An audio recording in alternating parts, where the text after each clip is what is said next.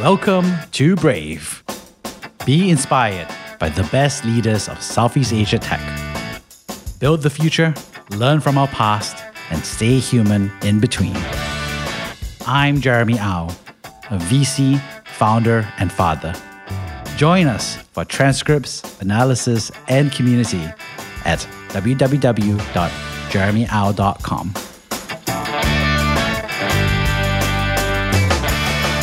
Hey, Elise, good to have you on the show. Hi, thanks for having me, Jeremy. I'm so excited to have you on the show because you're not only someone who's very excellent in understanding what startups need and being a bridge with fundraising/VCs in your various roles as a formal connector between those two worlds, but you're also with a big heart that has been doing a lot of, you could say, CSR or philanthropy or volunteerism and bringing that to the tech world, especially in the early stage startups, which is very rare and very new from my perspective. So I'm really excited to introduce you and your story to the world. Thank you. Thanks for the opportunity. So Elise, for those who don't know you yet, how would you introduce yourself professionally? I am currently the founder of Asia Startup Network, which own the initiative Makan for Hope and Mentor for Hope, which Jeremy mentioned earlier, is really to bring a tech community together and also encouraging the spirit of giving back to the community. I also have a day job, so that is more like, pro bono, part-time. My day job is investor relations, so I'm leading that at Long Hash Ventures, which is global blockchain fund and accelerator. I am actually on sabbatical for 3 months. I mean, some people were asking me, was it to organize the festival, the Makan for Hope Festival? Yes, maybe, but I actually just needed time for myself and with my daughter. My daughter is 2-year-old now. Yeah. Amazing. I got to ask, how did the startup bug first bite you? Basically, I was just thinking about the question earlier. I feel like I have actually always been enterprising since I'm young. The reason is that enterprising means that being resourceful, finding solutions, being opportunistic, right? So the reason is that my family was not well-to-do and I really have to make do with limited resources and capital. So I think it is a natural fit, in terms of me being in the startup ecosystem and also just working in startup and even working as, an operator in a startup, right? But it really, I guess my understanding of entrepreneurship started when I went for the NUS Overseas College program when I was in, year 2 of university. So that was when, I really worked in what you will define as a startup in the US, and then also attending entrepreneurial courses at University of Pennsylvania. So that really helped me to better understand what it means to start a company and then what it means to run one. Yeah, let's talk about that NOC because it's become a mafia, as we always like to use the phrase, right? And I think there's a new article recently by Tech in Asia about how the NOC mafia. So let's talk about what's so special about NOC. Isn't that just another outplacement program to stick some fresh undergrad into some startup somewhere in the world just to get some exposure? So what is it? Yeah, I mean, this question comes on my mind when I saw the Tech in Asia article as well. What makes this group of 3,000 alumni special, right? Maybe the interviewers, they saw something in us, something resourceful, enterprising, entrepreneurial in us. And then, when we go over to the different, we call valleys, just being able to work in startups, live and breathe that startup life, and also being on our own, right? Having to be forced to be independent and then trying to survive with the limited stipend we have. And then also being educated on the entrepreneurship modules. I think really, change our mindset and then show us what it's like to be an entrepreneur. I think really just being immersed in that environment help us to demystify a lot what people think about what entrepreneur is. And then, it just become natural, it become part of you because we literally spend a year over there. So a year is 365 days. Yeah, so that helps to kind of transform us into someone more entrepreneurial. And then secondly, definitely the network, whole community, how we support each other in our entrepreneurial growth. And I think it helps as well, to have role models. So for me, I would say that one of my role models was Yiping Goh. So I worked for a short time in her startup, Audios Asia.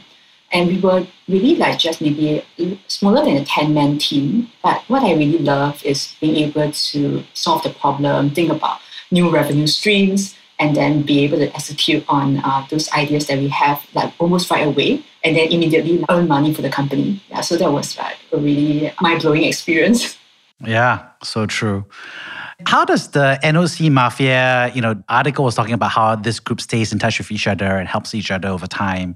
And I think that's pretty special because there are lots of people who graduate from the National University of Singapore, any kind of like university program, but not every network helps each other along the way and stays in touch. So how do you see the NOC group and Mafia network help each other and stay in touch over time? I would say, firstly, we have an email list. So there's someone with NUS Enterprise, working for NUS Enterprise, who diligently add all of us, to the mail list. So that helps in terms of disseminating information, sharing about events, jobs, and updates.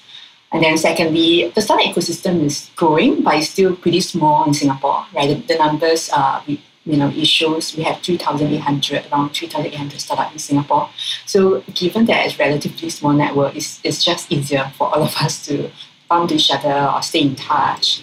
Yeah, and there's so many, before COVID-19, there were so many conferences, so many events that we would be able to attend and then just continue to stay in touch. So that helps.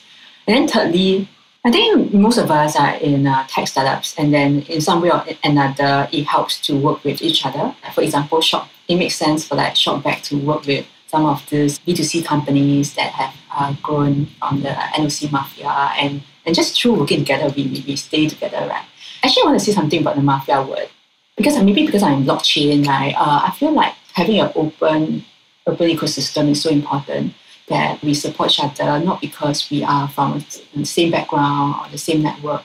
Yeah, because ultimately what we want to do is to create better jobs. We want to create great companies that solve problems for solve problems which are painful, right? I mean, as much as I am privileged to be part of this NOC Mafia, I encourage all of us from this group to support other entrepreneurs, because it's only when we band together and we really put our head towards the common mission of encouraging entrepreneurship, being able to grow startup companies together, that we'll be able to realize the ultimate outcome, which is creating meaningful jobs, solving problems, creating great solutions for all. There's an interesting dynamic, right? Which is the tension between closed networks that have that tight support, peer support, but also the desire to be open and give access to everybody, right? What happened to all of the poor NTU or SMU students, for those who are listening from overseas? Like, these are different universities that are not part of the NOC Mafia, or they may be from different countries as well, right? So that's a big challenge. Do you feel like it's a tension, or do you feel like there's space for both types of networks? Yeah, I think definitely there are ways to collaborate together. Even when we look at Singapore alone, Singapore is so small, like 6 million people.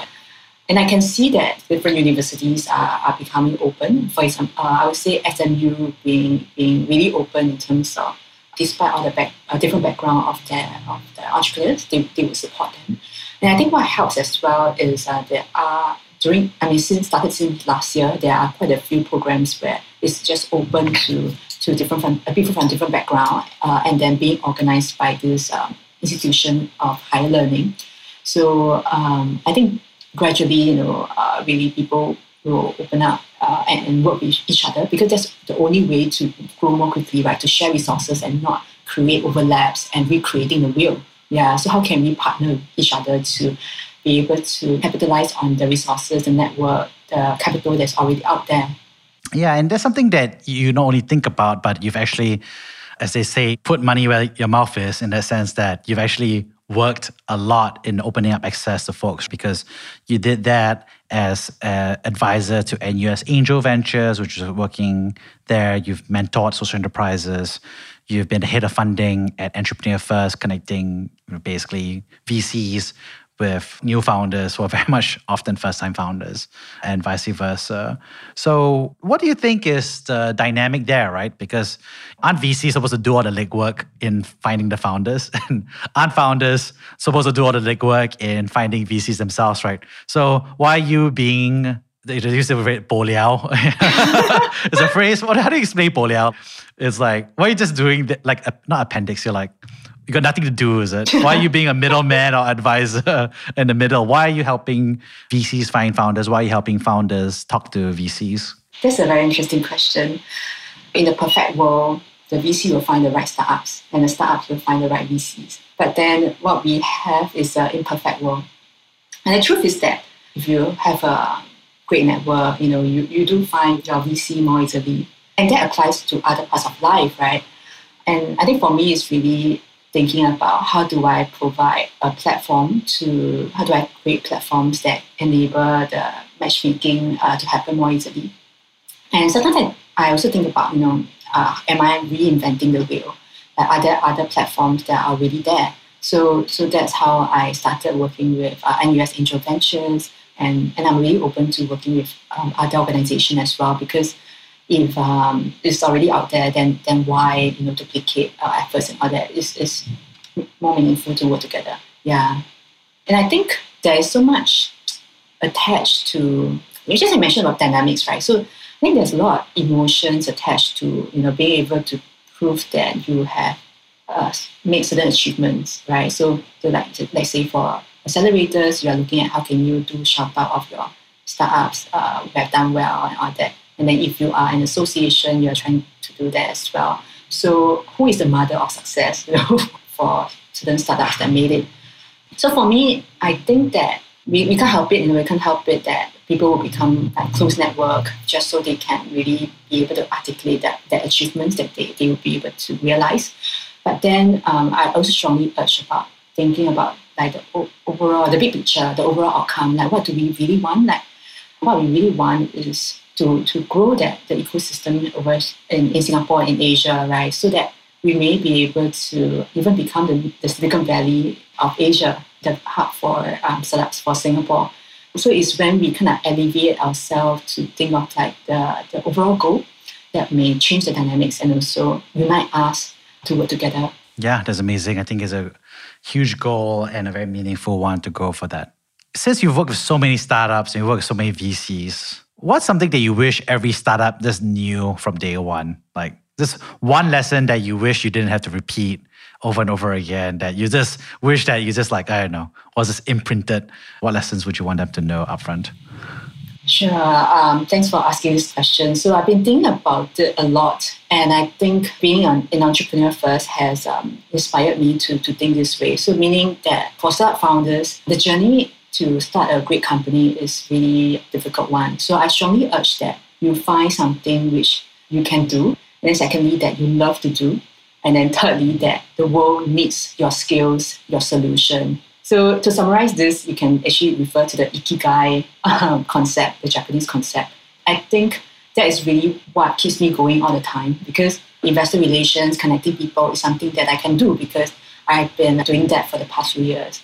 And then secondly is something that I love to do because I just love to be helping people, seeing that they realize their goals and being able to connect to people who then have great working relationship together or end up investing to each other, And then thirdly is just supporting the startups, helping them to create the companies that will solve the problem, of the world. Is something that the world needs. So I've really encouraged founders to create a business that resonates with you, that you can do, that you love to do, because then that will see you through the dark times. They will see you through like the obstacles that you face. And that will help you to make the right decision all the time, because it's really difficult to make this decision on the fly. So that's something that I would want to repeat to all founders that I meet. That's so true, right? Which is, it's not just about the product market fit, which is what every founder is trying to go for on a logical/business side. But it's also about whether they fit with the market and the problem, the founder market fit. Yeah. Whether they actually love what they're solving before actually going to build it. Yeah. Wow, that's so true. And I didn't expect that answer. But when you say that way, I think there's something, I often wish was there for a lot of folks, right? Because being a founder is really not easy. Probability adjusted, you're probably not going to get more economic returns than working at a normal company. So you got to love what you're doing and trying to tackle. What advice do you have for founders who have ended up building a company that is successful or doing some interesting signals, they're out fundraising, but they're at some level, they may not really love what they're solving. I see a lot, right? There's a lot of university students, they're like, okay, I'm going to tackle food and beverage because I know that's a problem I want to solve. And after what they do it, they're like, whoa, that FMB is actually a bit different than what I thought, but as a market signal. So what advice do you have for that? Yeah, and I think interestingly, I was just speaking with Sam, who founded Endowus yesterday. So the thing is, our company that we built, evolve over time as well, and expectation may become misaligned. Both of us, what we're talking about is also finding the fit for yourself, in terms of the role that you play within the company, because it depends on who you are as a person. It depends on what you love to do. It depends on whether the role that you play makes sense when communicating to investors, to customers. To answer your question, I think it's more of like, the company has grown and, kind of things have changed along the way. So what next, right, for this founder? I would say, that play a different role in the company. I think quite commonly people become chairman, take on a chairman position or director position rather than the operational role when the company become mature to a certain stage. So that could be one solution. But I think stop you from really selling off your shares to someone else, whom you think can really continue the mission and continue to build this company and continue to deliver the promise to the customers. Yeah, so there's just many ways of solving this problem. Yeah, but I think firstly, it's so important to make sure that you love yourself, you love what you're doing, because when that happens, everything flows. So only you know the answer. Yeah. That's really good advice, and I'm glad you shared that. What advice would you give for VCs that you wish every VC knew? I don't know whether I'm able to say something smart about this. Yeah, because now I'm thinking about the VCs that I work with. They are guys who've been able to raise 200 million and 400 million. Who am I to say what they should do? Thanks to the people whom I meet across the past year, it's really about changing the mindset to think about people before profits and just running a sustainable organization. Even myself, sometimes I think about how do I become effective at my work? How do I make choices? Do I optimize based on the KPI that I'm given? And then if I optimize on that, would I sacrifice some of my moral values to reach the goal? And I would say that I'm not perfect, right? So I have times where I think about I must achieve those objectives so that I'll be getting that bonus. But then now that I've gone through what I've gone through in the past few years, I think that it's so much more important to put people before profits, or put your values before profits. Because at the end of the day, or even on your own, on the deathbed, you can tell yourself that you can answer to yourself, what you have done. Yeah, so I think really putting that perspective is quite important. That's a tough one, right? Because every VC is throwing millions of dollars to achieve a certain... Yeah, they chose to achieve a certain net IRR, internal rate of return for the limited partners. You also know them because you met them before as well. Yeah. So everyone's trying to hit a certain level of targets. And the founders all signed on without fully understanding 25% net IRR means in terms of the actual growth rate. Because they need to not only grow for themselves, but to grow for the other 90% of the portfolio that's not going to make it. Yeah. So they can work even harder than that, right? Yeah. But mindsets are changing. For example, I was just speaking to someone there's a tool where you can analyze the VC, Preqin. So they actually have a filter for companies, VC firms that are ESG, that have the ESG mindset and focus.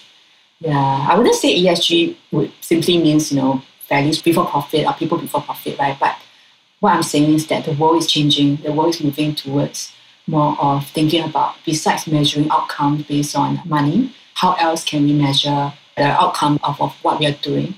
And also investors' mindset, investors meaning the limited partners, right? Investors that invest into these funds, their mindset are also changing. The objectives are changing as well, I do feel hopeful.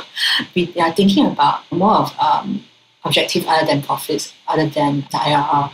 But it's tough because it feels like as the VC level is if I care about it, but lots of other people don't care about it.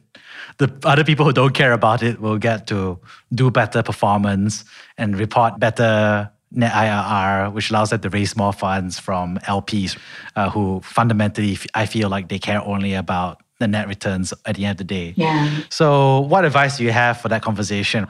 If we all agreed that we will surrender 5% of net IRR to improve the world, I think we can all agree to that as a collective action. Yeah. But there's a little bit of a prisoner's dilemma, which is why should I focus on ESG when other people are not? So what's your point of view on that? Yeah, it's such a difficult question to answer, but I would say that sometimes like data, being able to analyze the data of your past portfolio, you may uncover interesting trends, because we always think that maybe a very fast-growing company or in a solving a problem where you serve the biggest group of people who are willing to pay and able to pay, that will mean a golden egg opportunity, right? But then what if there's a business that you can invest into that do good, and yet maybe in 3 years it won't give you the IRR that you want, but it's going to give you the profit that you want on a more sustainable basis, just because it is a more constant, the business model is something that you need to build slowly over time. Yeah, so I think all I'm describing maybe is something like a social enterprise model or something like, yeah. So how would this actually help to diversify the risk of your portfolio? And so I think maybe this is really going back to the data and seeing, are there assumptions made that could be challenged? Are there assumptions made that on getting to that profit that you promise your limited partners? Is there a way of changing that model so that you actually are able to deliver somewhat and yet is on a sustainable basis? Yeah, I'm sorry I'm saying things in like really vague terms, but to borrow an analogy, right? I think I'm quite inspired by like microfinancing kind of projects. I don't have the numbers here, but what I know is that when you give microloans to people, let's say, really have $3 to $6 a day to survive, what people realize over time is that the percentage of loans that are paid back is super high compared to loaning it to some other groups of people. So hypothetically, you may be funding a company that seems to give you lower returns, but then the performance might be good consistently over time, right? Compared to another startup that will grow really quickly in a short time, but later on, the growth tapers. Yeah, so it's about thinking about the assumptions that you have made, challenging that, and also thinking about how can you diversify your portfolio so that you do deliver sustainable returns and not just short-term growth. How should founders think about that? Because you want to be mindful that investors are thinking about ESG outcomes slowly over time. And I think a lot of founders also care about it on a personal level and they see it that way. But they're worried that when they pitch, they don't want to come across as a tie-dye Berkeley hippie, which I am, right? But also they want to focus on that. They want to show some of the East Coast, Harvard capitalism into the deck and everything. So how would you recommend like founders think about articulating that sense of mission and purpose, tying in some ESG, tying in also like the return dynamic? How do you coach or help people through that? I don't think I can answer your question directly, but what I've been doing is giving a talk on the topic, finding funding for your startup. And what I share about is that finding VC funding for your startup is not the only way. There are grants, there are angel funding, there are family offices, bootstrapping as well, friends and family. All of this, they do have a different like investment horizon, expectations, right, compared to the VC investors. So thinking about the different options and also thinking about like what kind of lifestyle, what kind of investors you want to have on your cap table. Because if you raise from VC, given the kind of expectation their own investors have, the kind of lifestyle you're going to have is really definitely going to be quite hectic because you need to achieve that numbers and growth matrix and all that. Yeah, but conversely, if you were to bootstrap, you were to apply for grants, could raise from family offices who invest in your vertical, things may look quite different. And even philanthropists, yeah. So it really depends on what you want. And sometimes it's about the fit for the kind of business you are running.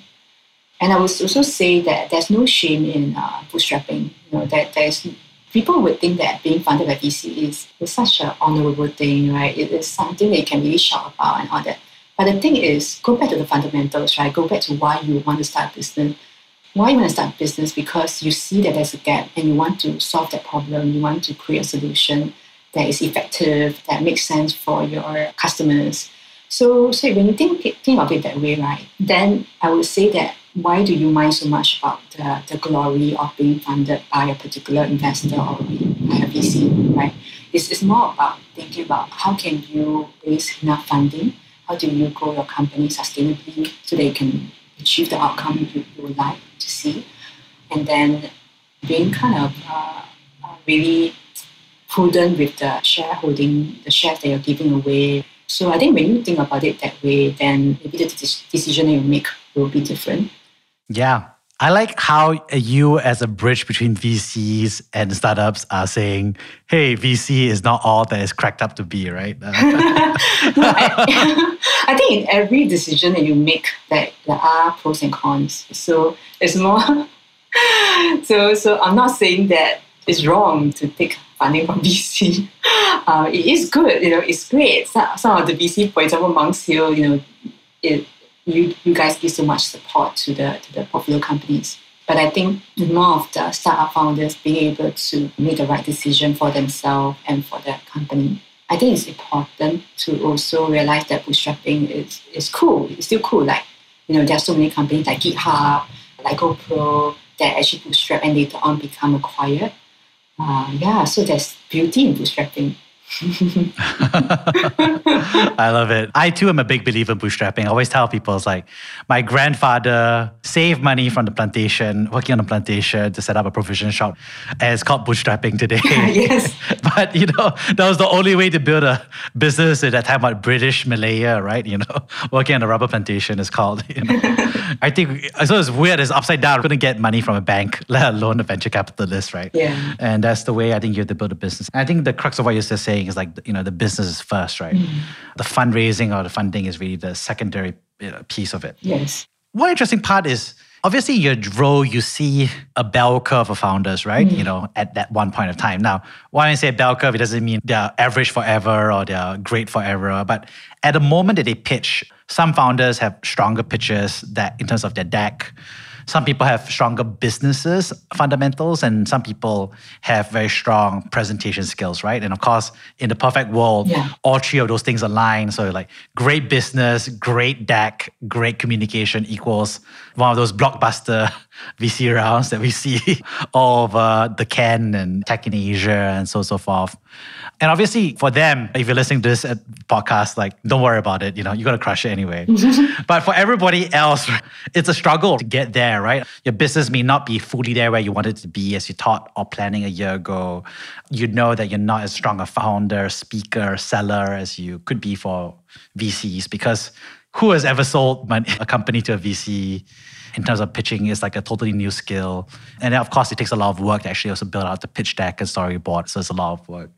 How do you advise founders to get there and improve themselves to be ready in front of other people and VCs? Yeah, I'm glad you brought that up. I think it's really difficult to be a founder, to fundraise, to have everything that the VCs or the investor is looking for. There are many options, that obviously there's accelerator program, so enter Entrepreneur First and also other vertical focus programs. I think a lot of them are super helpful in supporting founders getting there.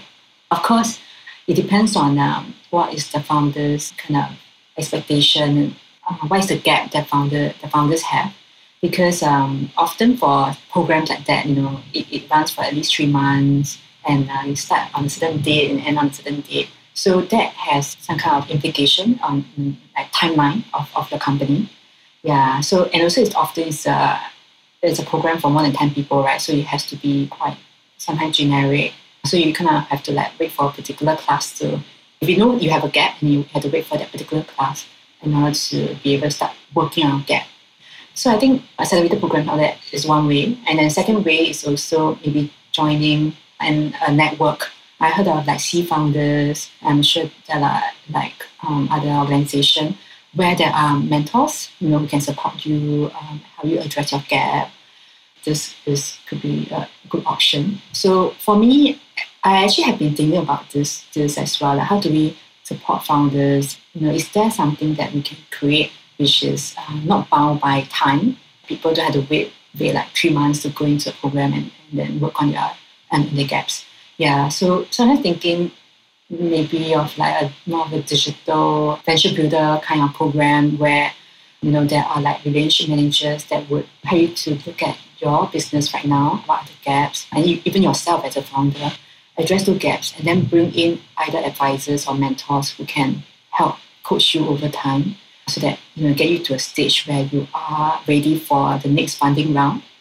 So let's say if the next stage is angel round, then, we will work on certain aspects that bring you to that stage that you're angel investor ready. And then after the angel stage, right, then help you with certain areas like, for example, hiring your CXO so that you can, and also helping you with validation, MVP building, then you can get to the next stage of seed fundraising.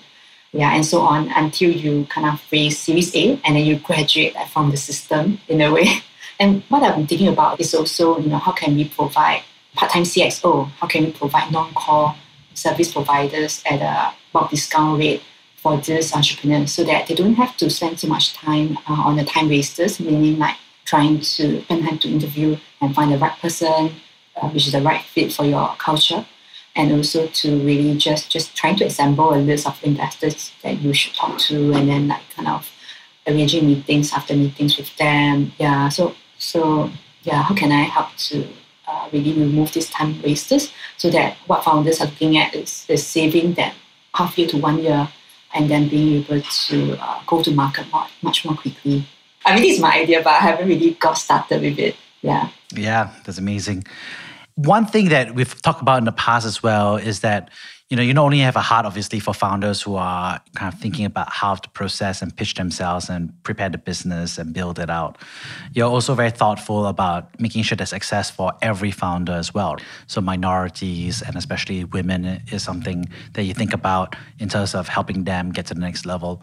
Could you share with me, obviously, because it can feel like, and I'm not saying that I agree with this, I'm just saying, you can feel like this is a problem that is an American problem because the news about minorities not being able to access funding, all of the research is on female founders not having access to funding in the States, the discrimination, et cetera, et cetera. And if I was cynical, I could be like, we don't see any of that research in Asia. There's no proof that women are struggling to fundraise or to do that stuff.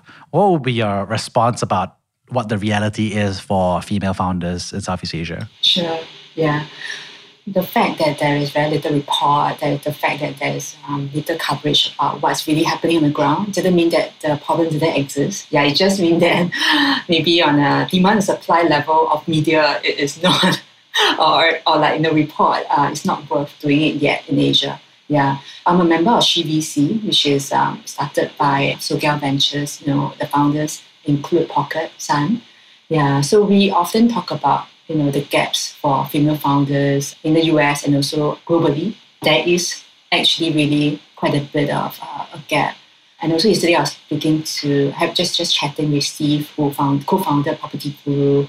He's part of the enterprise organization. Then they were discussing that the gender ratio in Singapore and Asia for our female founders is like 20%, 20 to 80, right? 20% of female and 80% male, right?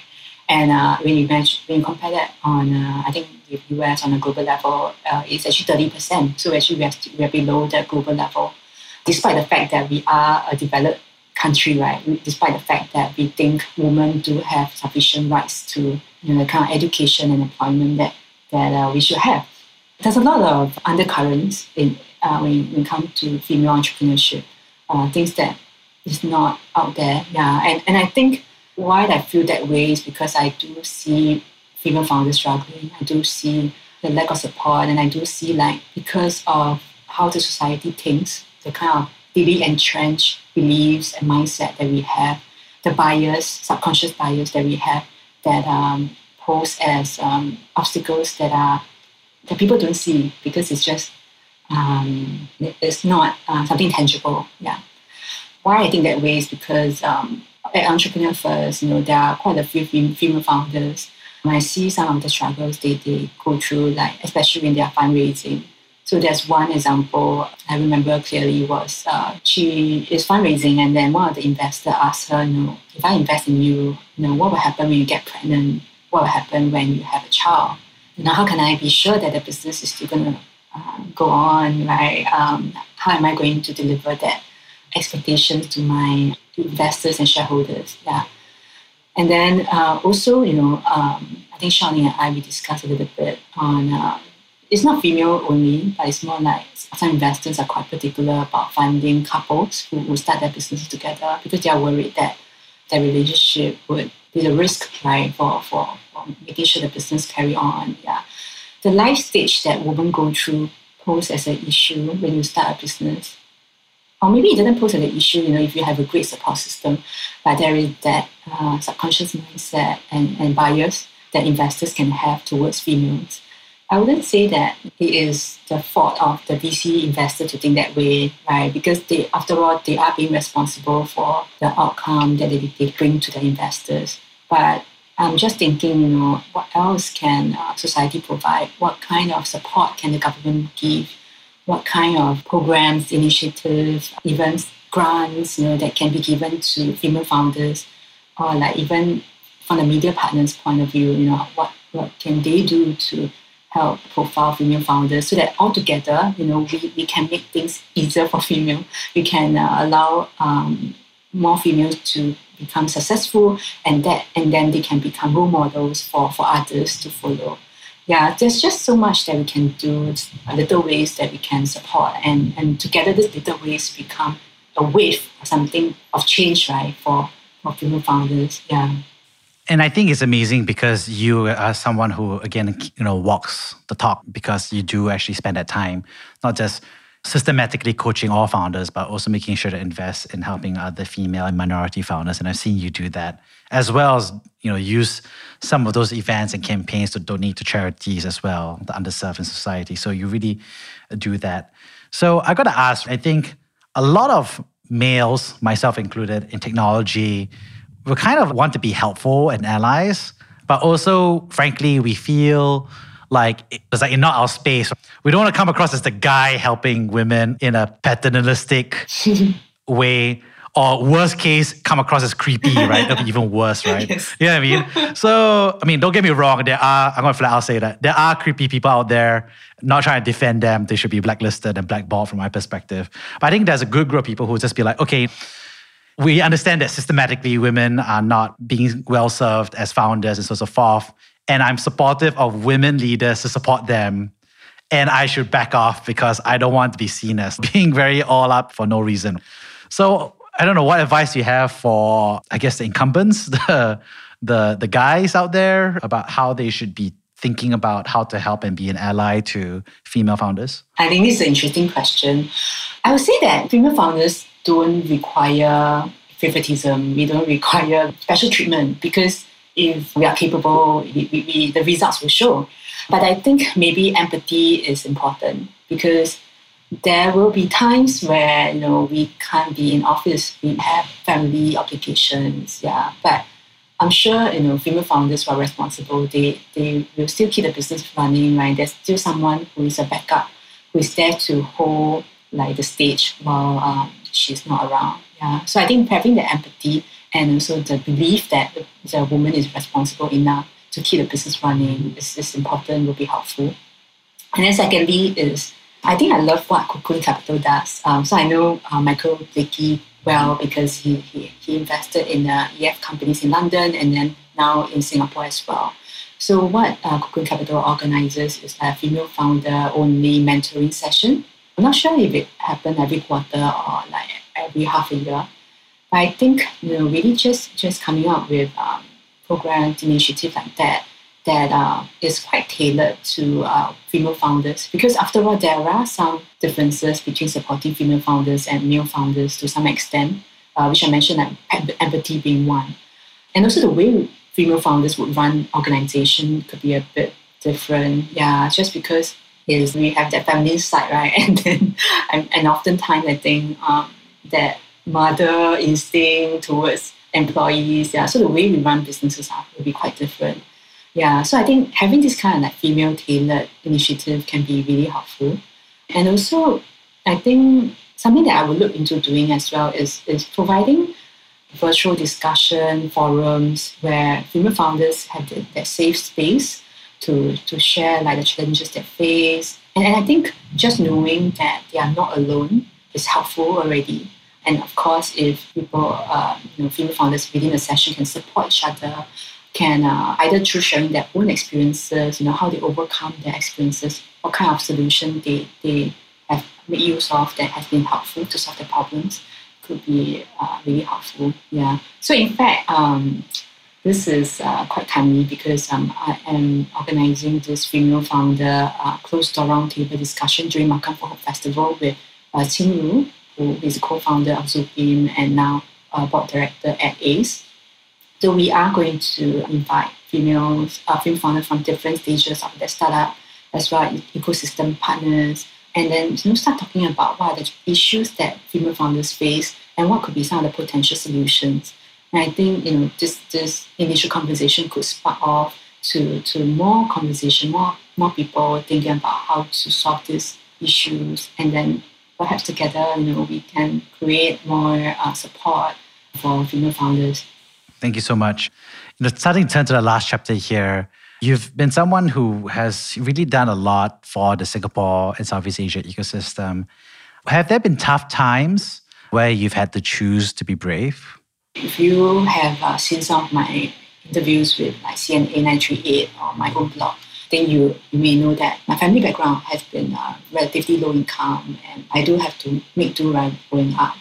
And then when it's time for me to apply for universities, there was a time where I actually was quite fortunate to receive the provisional offer for the SAF scholarship. Because the SAF stands for Singapore Armed Forces. I actually went through 6 months of being in the BMT, which is basic military training, and then later on 3 months in the officer cadet school. I was also awarded the best physical trainee twice.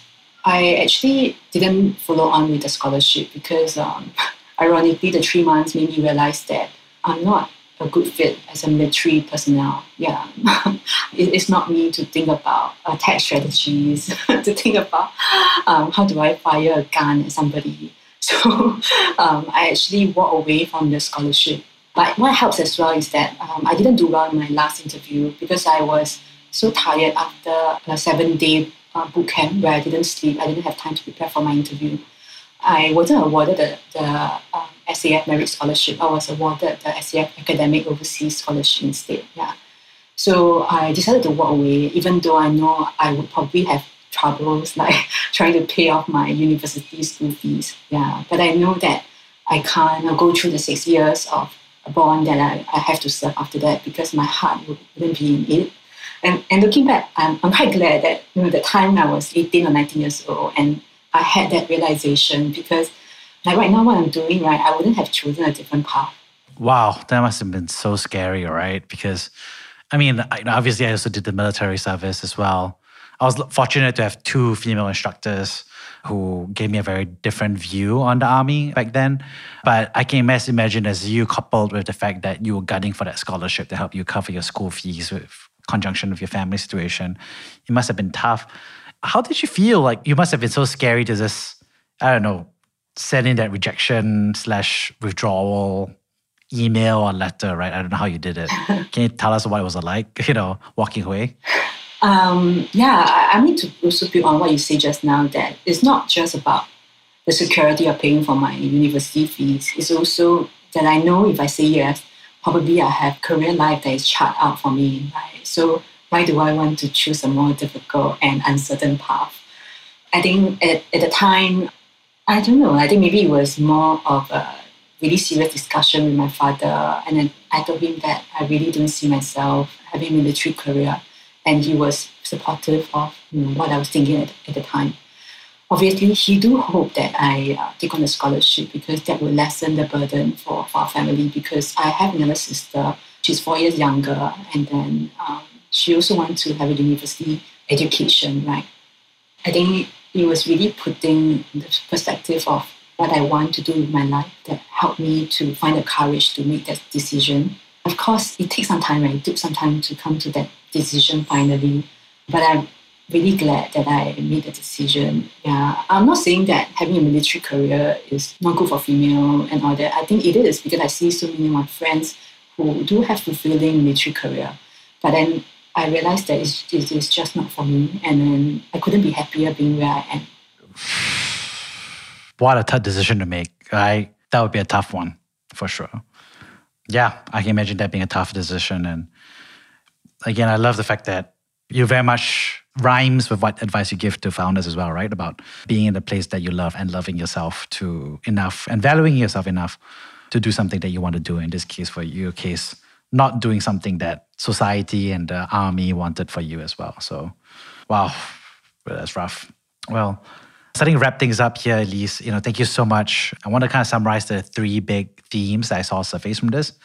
I think the first, of course, was just thank you so much for sharing about your experience as someone who is thoughtful about being exposed to technology and being a role, being a bridge, and what you love about being a bridge and communicator, and your heart for both startups and VCs and helping translate that. And I thought that was a very nice dynamic where you got to talk about your trajectory, but also the things you learned.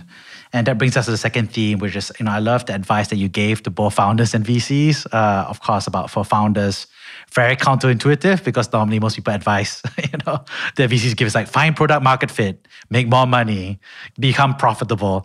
And you're just very much like, whoa, hey, you encouraging a founder to do what they love and to find that ikigai, right?